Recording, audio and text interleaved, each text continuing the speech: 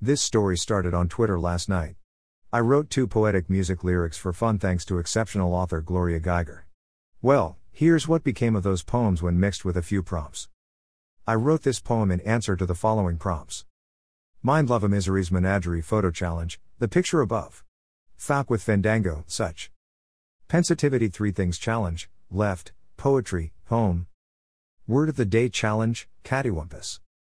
Poetry of love. She looked into his eyes and he finally realized. Her words were never lies.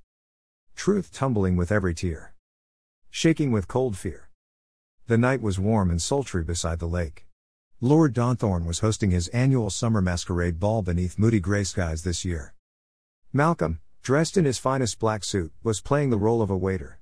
There was no other way he'd gain entry into such a lavish event. He'd been serving flutes of expensive Dom Perignon champagne in the gardens when he heard her. The poet's soft, sweet and yet melancholy voice sent chills down his spine. She really loved him. He was going so far away. She was lonely without him. His kiss said it'd be okay. Wending his way between the regal guests, he searched for her. He passed between ladies dripping in gold and diamonds. Gentlemen flashing Rolex watches as they mooched about wearing extravagant Italian suits. Each guest hiding his or her identity behind sexy or scary masks of jewels and feathers. Malcolm couldn't decide which. Beneath arbors draped in grapevines and passion flowers. Around the marble fountain toward the fringes of the garden, he searched. He'd be back for her. He'd be back for sure. Malcolm came upon the folly. Made to look like a grand tower, it was nothing more than a hollow facade. This evening the entrance was adorned with gold drapes. Between them holding a lantern, he found her. The light glinted upon her long platinum blonde hair. She appeared dark and sultry, dressed in a black cape which she flared like wings as she curtsied to gentle applause. Malcolm felt his breath catch in his throat. She was beautiful in her tiny black dress and fishnet stockings which revealed bare feet. Must you hide behind your black sparkly mask? Can it really be you? He thought. May we have some champagne? Asked a gentleman with a fine mustache. Certainly, sir. Malcolm flourished his silver tray. With his last glasses served, he bowed away and glanced back towards the folly. The poet was gone. Malcolm spun a frustrated circle. He had to find her again. If she was harmony, he had a chance to repair the cattywampus rhythms of his broken heart. Malcolm. You have no right to be standing here and still with an empty tray. There is more wine and canapes to be served, demanded Mr. Richter, the Donthorne family butler and manager of the event. I'm sorry. I have to do something. Malcolm thrust his tray at the butler. I'll get back to work soon, he added before walking away, leaving the butler stood there open-mouthed. The poet had gone down toward the lake. Had it not been for her lantern, Malcolm might never have seen her again. His heart pounded in his chest, keeping rhythm with the tension building in his lungs as his eyes fell upon her back. He almost ran down the lawn to catch up with her. Realizing a fast approach might scare her, he forced himself to walk with speedy decorum.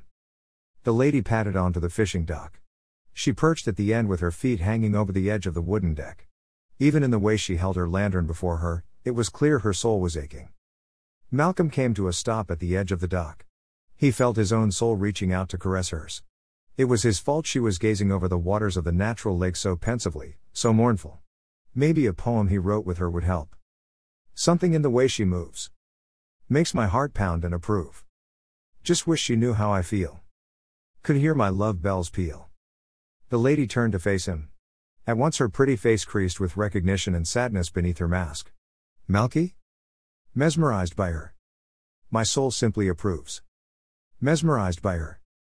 It's something in the way she moves. Malcolm finished the second stanza and nodded. Why are you here? She asked, her voice shaking with tears. Hello, Harmony. I thought I was here to work as a waiter. I was wrong. Fate brought me here, brought me back to you. All those years ago when I left home. When my parents forced me to move away to Kent, I never wanted to go. I left my heart and soul with you. Oh, Malky. I can't believe you're here. Malcolm had remained a respectful distance. May I sit with you? Please, she patted the dock beside her. Thank you. I thought you'd run the second you saw me. Malcolm stopped behind her. You're easily the most beautiful lady here tonight. You glow brighter than any of them. Harmony reached for his hand and drew him down beside her. Thanks, Malky. I cried for weeks when you left. I didn't know if I'd ever see you again. Life has been so hard without. I'm here now. Believe me, I'm so sorry I ever left you. Malcolm eased her mask from her face and gazed into her emerald eyes as he held her hand. You feel that? What? Harmony blinked just once, transfixed by him. Malcolm took a deep breath, infusing his senses with the jasmine, vanilla and rose notes of her perfume. Healing. Being close to you, holding you is healing my soul. I promise never to leave again, Harmony. Will you let me stay? Harmony gave a beautiful smile as she lay her head on his shoulder, permitting him to cuddle her close. I'm never letting you go again, she said. Shifting his gaze to the shimmering lake, Malcolm felt years of pain melting away. Then I'll be whole. Malcolm. I told you to get back to work. Now, I find you romancing with the guests. I quit. Malcolm cut him off. Harmony looked stunned in his arms. You disrespectful young. I'm sorry, Mr. Richter. The sometimes are things in life which are far more important than work. Things, far more important than serving stupidly expensive champagne to overpaid, over-endowed snobs. Malcolm stood with Harmony and held her from behind. But, you were being paid well. I don't understand, Richter stuttered, looking shocked. I could be making as much money as these rich people and I still wouldn't be happy. Harmony and I went to school together a few years ago. When I was forced to move away, I lost her. I split my heart and broke hers when I left. You giving me this job has brought me back to her.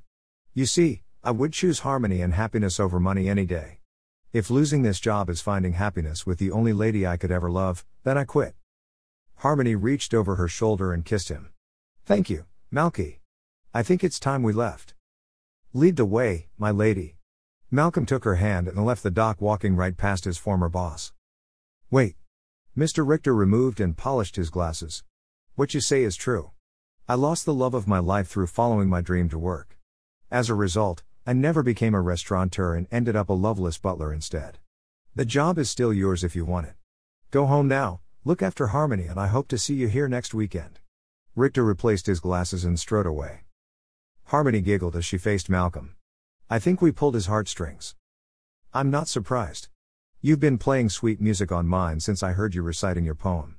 Malcolm reached in, smoothing her hair as their lips met. Behind him, the light was lit up by 1,000 glittering sparks as a fireworks display began. The end. Thanks for reading, my friends.